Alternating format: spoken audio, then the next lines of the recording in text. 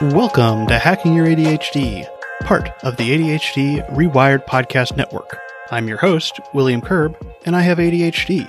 On this podcast, I dig into the tools, tactics, and best practices to help you work with your ADHD brain. Today, you're going to be hearing an interview I had with my friend, Carrie Gormley. Now, I say interview with a bit of hesitation because our conversation absolutely did not start out that way. Carrie is a certified applied positive psychology practitioner, coach, and trainer, and a fellow podcaster.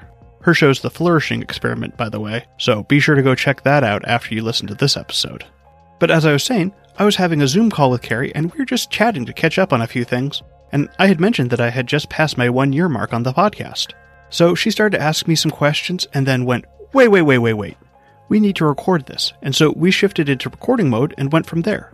I know, that's a pretty ADHD way to record a podcast. In this episode, you'll get to hear about some of my lessons learned from podcasting for 1 year. We talk about some of my systems I use, gratitude, and get into things like how long it takes for me to produce an episode from start to finish.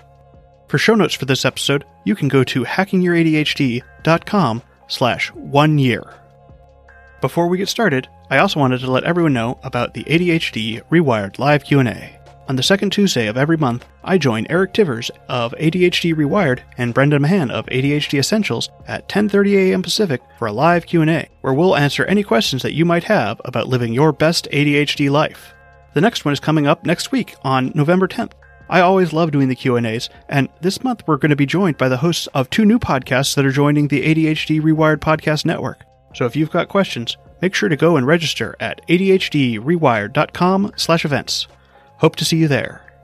All right, keep on listening to find out how you can get to know me better?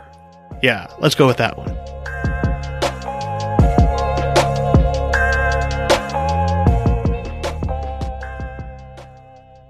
Will, you did it.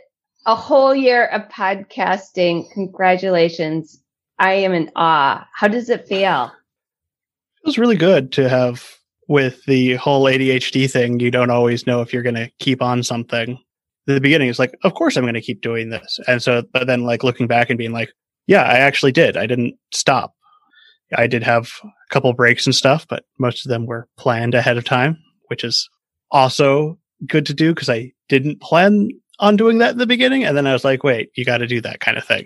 Can't just work forever for no reason. But yeah, it feels really good to have done a whole year now. Just seeing like the quality increase with like, oh yeah, this is so much easier for me to do, even though it doesn't feel that way either. Getting better is so incremental, it's hard to tell that I was getting better. But if like I go back and like listen to an earlier episode, I'm like, wow, this is much better. That is awesome. And that you can also celebrate it. Like I hear it. I'm not relying on anyone else to tell me this. Like I can hear a difference. That's so cool. And you said to me, it's like I'm a partner in crime here. You said to me before, I get to work on myself every week. Yeah. I mean, and that's definitely been helpful for being like, well, because there's part of me that's like, I should be like, that's worried about being a hypocrite on the podcast, being like telling people to do things that I'm not doing myself. Part of me is being like, that will absolutely happen. There will be times that I fall off habits that I told people are great, or, be like, hey, I'm doing this thing that's great for me. And then now I'm not doing it anymore. But I get that weekly reminder that like, hey, I can do, these are things I do to work on myself. I get sometimes I'll like head into an episode being like, this is something I want to work on. I'm going to learn about it and then share what I've learned. Research is research. That is awesome. What, besides like that you keep on are doing it and you have this continuation, you had the planned breaks, anything else that's been surprising for you? Let's see. Kind of surprising how there was this question in the back of my head, like, okay, so I'm writing these episodes. That means I'm writing like all the time. Am I going to run out of ideas? Is that going to be a sticking point? And it really, really has not been at all. Like I kind of like was like, it'll be fine. And it really was. I mean, I still have things pop out in my head being like, man, I don't know what I'm doing this week. And then being like, I have lists and lists of topic ideas. It's more finding something that's interesting enough for me to do that week than it is for me being with lack of ideas. I hear you. I want to say thank you, because my podcast has a lot of interviews and I didn't have any in the bank. I'm like, okay, I'm going to do a single one. And then I was listening to your episode about imperfection and about this phrase of how you do anything is how you do everything, and you calling like BS on it. And I was like, yeah. And so then I was like, I'm going to do that. And then all of a sudden I had 15 different quotes, and this is going to be one mother episode, or I can break it into 3. And sure enough, and now there's an interview that I just got that's so good, which I think may interrupt the 3-part series because it's timely. It's regarding the election. But you don't, I mean, it's so true. And you've said this on your podcast is you don't know until you start doing it. And the best way to learn is to actually do. I mean, we can research the hell of it and look for that perfect app. The perfect app is the one you use, and it helps you do what you want to do, how you want to show up in this world. Yeah, I hear you. I hear you. So Tricky. What are some of those cornerstone habits that you have that you feel like this keeps everything like the train on the tracks? It keeps it going. Let's see. Setting up like templates for myself to start things from. So instead of like just being like, I'm going to start writing a script, I'm like, okay, I'm going to pre-write what I'm working on, where I look up questions I have and see what ideas work together and which ones don't. This is often when I realize that an episode needs to be split into 2, as I'll be doing the pre-write and be like, man, there's too many ideas here. It's so much easier to chop stuff off before I write it rather than after being like, I like that part, but it does not fit. And so the pre-writing is not something I did in the beginning. I just would like do more editing. I do a lot less editing now, so that saves me a lot of time. There's the like writing editing, and then there's like the talking it out and being like, this does not sound natural. I need to use different words here. And so a lot of my writing is like, instead of writing straight scripts, I'm writing more bullet points and things, which also saves a ton of time. But yeah, the pre-writing and having like an organizational system to be like, knowing what I'm going to work on when I come into my office, so that I'm not sitting down and being like, what's today? And I do think I could work on that more so that I can start. I'm mostly focused on the content creation side of things, but there's all the other stuff I need to do there's the social media stuff. I'm not that active on there because I'm not very social. I'm not social very naturally. And then I've lost track of what question I was answering. Some of the things, I know, and I'm actually thinking too, like, what are some of the things that keep your train down the track? So having those templates, and you'd like to do more templates. Oh, yeah. And then maybe certain self-care. Do you have, everything is about keystone habits, right? In the dominoes that we talked about. Mm-hmm. Once you do this, then this and this happens. What are some of those things that are keystone habits that are domino collapsers for you? Let's see. Having the deadline for episodes is helpful. Yeah. Even though I know it doesn't make much of a difference if I put an episode up late or miss a week.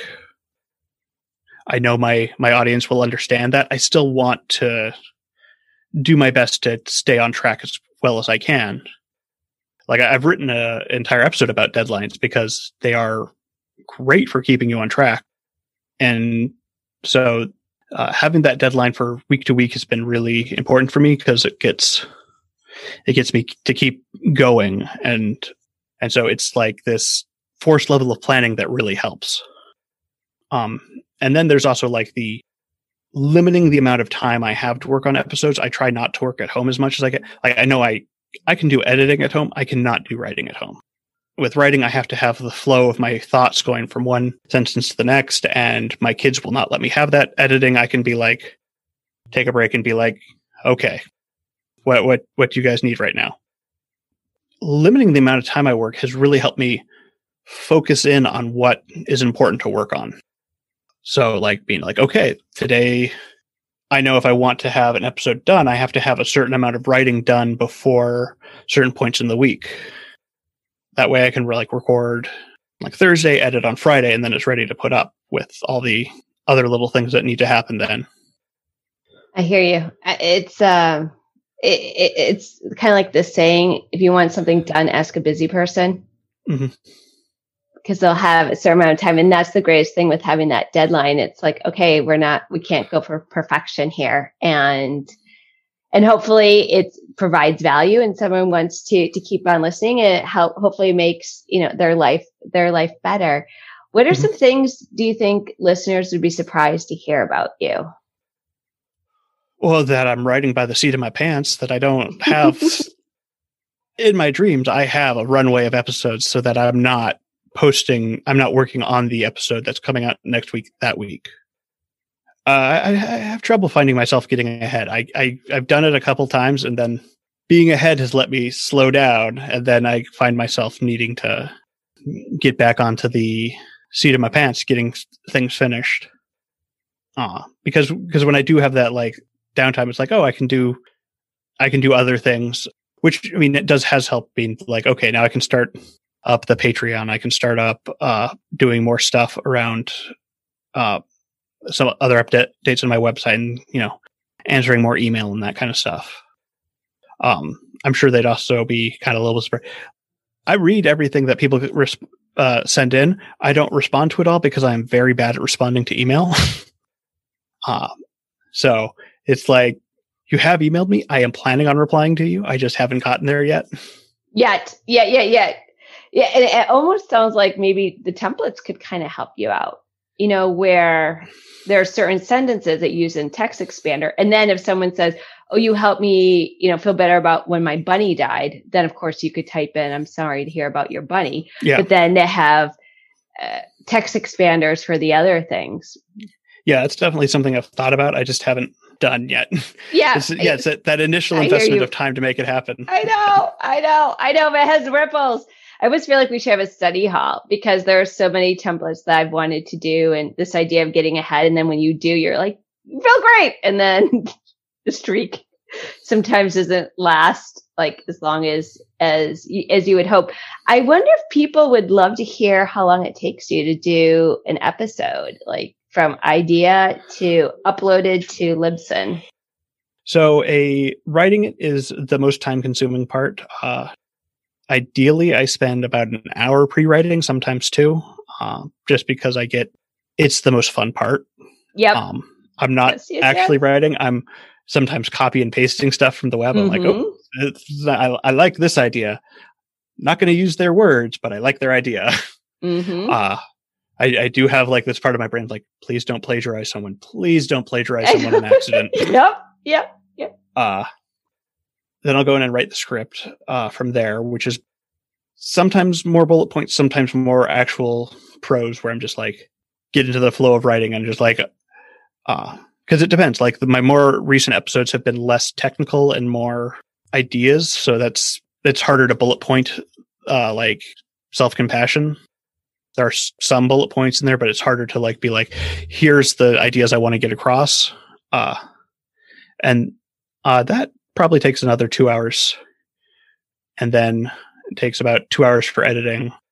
And then there's also like a bunch of other little things I have to do with like putting together what goes on the website, creating a graphic, posting it to social, uploading it, all that kind of stuff. And that takes 30 minutes to 45 minutes, but I'm not great about timing everything, but yeah, I'd say an episode takes 7 to 10 hours to make. That sounds about right. It's so easy to consume, and it's free for the listener. So bravo to you for Patreon. Speaking of Patreon, I don't know who's going to hear this, but how does your Patreon, or if anyone's going to hear this, because as ADHD podcasters are like, hey, why don't I wonder, like, let's record this as an episode. I asked you, how's it gone the past year? I bet people would want to know. So what the hell? Yeah, the Patreon's been great. Not like I get like have had hundreds of people. So I have 10 patrons now, which is fantastic. Like just be like, hey, these are people that really want to support the podcast. I appreciate that so much because I know you don't have to do it. Like There are plenty of podcasts I listen to that have Patreons that I don't subscribe to. There are podcasts I think I am now making more on Patreon than I am paying on Patreon. Right. it did not start that way, but that was definitely awesome. Going the other way for a while. One of the beginning perks is like a handwritten thank you card, which has been also like really nice to do. I'm a little sad. There's been like a few people that are like, oh, I don't need that. So I send like a thank you card and a sticker. And I've actually really enjoyed writing all the thank you cards. It's like a really great gratitude practice to be like, hey, I'm actually going to give you a thank you. Because I really do appreciate it. Actually, that reminds me, I loved your episode on gratitude. And did you know that actually the science of positive psychology, it's the scientific study of how to live the good life. They show that gratitude is one of the best ways to shift your moods, that like science supports this, that is to actually, because it's such a great practice. Like, I'm so grateful that you're like, I'm going to share this information with the world and show this. Yeah. I mean, gratitude is, I think, one of the best ways to shift your mood. But I think one thing that people often miss is that they just go through the motions, that they don't go through the feelings. And I think because they're like, I'm going to have a gratitude journal where I write down things I'm grateful for, but they don't actually like try and sit in the feeling of like, hey, what do I actually really appreciate? And be like, and feel the feeling. Because if you're not feeling the feeling, you're not really getting anything. You're just going through motions, which, you know, there's a time to half-ass and sometimes not. That's one of them. You don't half-ass gratitude. Yeah. Well, and sometimes like you do need to just go through the motions for a while to build up into doing the thing. Like, you start off doing something just because it's the thing to do. And then after a while, you're like, oh yeah, I really do enjoy this. Like people like find that with exercise where they're like doing exercise for a while and they're like, this sucks. And then months later, they're like, I can't miss gym day. I love it. It feels so good. It turns our brain on. Yeah. That's actually, I got diagnosed because when I asked Eric Tivers on my podcast, when it was called the Running Lifestyle Show, I said, Eric, what do you do when you don't feel like going on your elliptigo or going to exercise? And he said, I pick up this book by Dr. John Ratey called Spark. And then shortly after, I finally got diagnosed with ADHD. No one had picked up on it.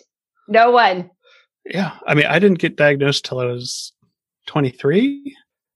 And when I was in like elementary school, I went to a school for gifted and dyslexic kids. And there were a ton of kids with ADHD. And I'm like, how did no one pick up that I also had ADHD, that I wasn't just dyslexic? I mean, that is like the number one tip off. I feel like if you have a learning disability or challenge, difference, whatever you want to call it, or your child has one, get them and yourself check for ADHD. Yeah, absolutely. Because it's just like, so I didn't know how I wasn't diagnosed for a while. And then and at first it wasn't life changing because I was just like, okay, this is how I am. And it wasn't until like I started like going, oh, there are things I can actually do that are better for ADHD. Like there are strategies specific for ADHD that help. And then that's like the real like life changing was like figuring out that, oh, I can work with my ADHD instead of against it. Yeah. Yes. Some things that technically shouldn't be hard or aren't hard for the average person are for us. And there's some things that talking about hyper focus or getting stuff done. I mean, give us a deadline and about a half an hour before we'll get it done. And it's going to be awesome. We just needed that deadline or to see the connections.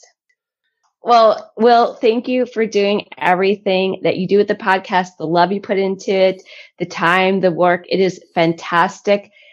After every episode, I feel like, go Will! And I've gained so much information that helps me be a better person who happens to have ADHD and sees a lot of squirrels. So congratulations again on 1 year of podcasting.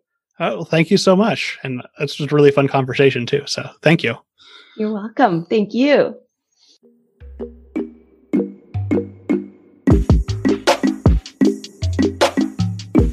Hey, thanks for listening. I don't really have any top tips from today's episode, although I hope you still got a lot out of it and got to know me a little bit better. Be sure to check out Carrie's podcast, The Flourishing Experiment, or go check out her website, carriegormley.com. You can find links to that in the show notes at hackingyyouradhd.com/1year. I'd love to hear what you thought of this episode. You can reach me on Facebook, Instagram, and Twitter at hackingyyouradhd, or you can leave me a question over at hackingyyouradhd.com/contact. And if you want, I can even try and answer that question on the air. If you'd like to support the podcast, the best thing you can do is tell a friend an episode you think they'd like. You could also leave me a rating or review on your podcast player, or you can support me directly by supporting my Patreon and getting some cool perks. Just go to hackingyyouradhd.com/Patreon.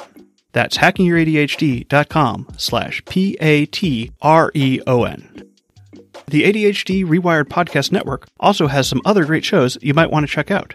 ADHD Rewired with Eric Tivers features in-depth interviews with fellow ADHDers and ADHD experts. And ADHD Essentials with Brendan Mahan also has great interviews, but has more of a family focus. So if you're a parent with ADHD or have a kid with ADHD, definitely check that one out. And as I mentioned at the start of the show, I do a live Q&A with Eric and Brendan every second Tuesday of the month at 10:30 a.m. Pacific. If you'd like to register for the next one, just go to adhdrewired.com/events. And now for your moment of dad. What do you call a fear of giants? Fee-fi phobia.